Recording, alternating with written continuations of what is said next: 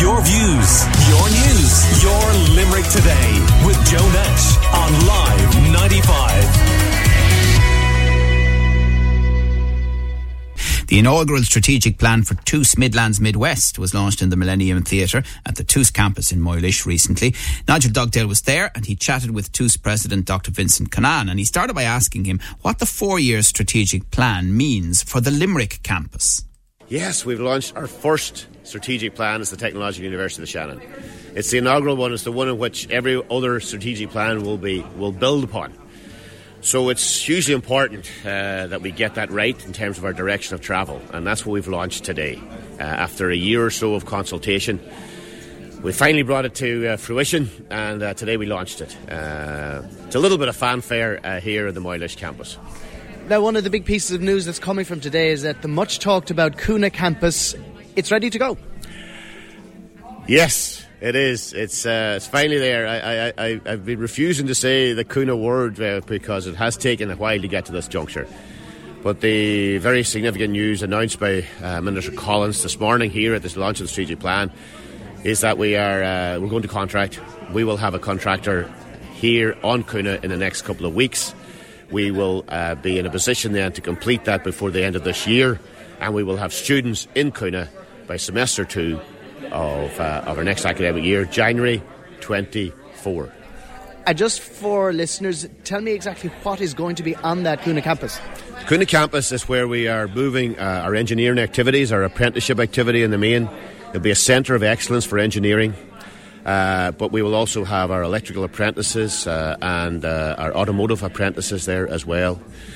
So mechanical, electrical and our apprenticeship. It's going to be a dedicated centre to engineering activities on the Coonagh campus.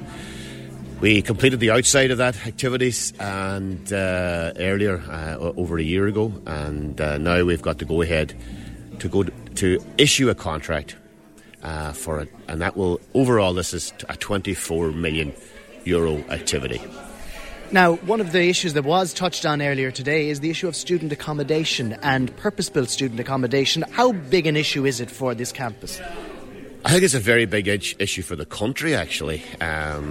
Student accommodation is part of social housing, essentially, and we have a lot of students, obviously, who would like to be on campus. It would take them out of the general community, out of houses, and free those up for young families and young professionals. So the prospect of having our own student accommodation on our own lands is one that really excites us, but we are limited by lack of a borrowing capacity. Now, the Minister referred to that today, and we'd hope to see significant changes there to allow us legislatively to move forward, to borrow money, to build purpose-built student accommodation, and we're ready to go on that. And we saw the launch of Bus Connects recently, which does open up the Coonagh campus. It opens up this campus to have direct links to the University of Limerick. The Northern Distributor Road has been an issue. What are your thoughts on that? It's not in the transport strategy. Is it still something you're going to be lobbying for? The Northern Distributor Road, or what we call the Knowledge Corridor, is by far the biggest piece of infrastructure that is needed in Limerick and for the region. This is a regional activity. And the Northern Distributor Road will be a focus for new developments, industrial, social, for housing, hospitals, schools. We need to open up this land on the borders between Limerick and Clare for the benefit of this region. And it is a vital piece of infrastructure. The Knowledge Corridor will connect Coonagh, TUS at Coonagh, to UL and the National Technology Park. Along that corridor, lots of possibilities exist. But without that, this region is going to be limited into the future, not just the near future, but into the far future. It is, I would say, vital, and I'm 100% behind it, as are every other stakeholder that I have spoken to in this region about the Knowledge Corridor. And final question, this is a 3-year plan. It's something that... And finally, this is a 4-year plan. It's something that you're well behind and ready to run with. What do you see as being the future for TUS in a couple of sentences?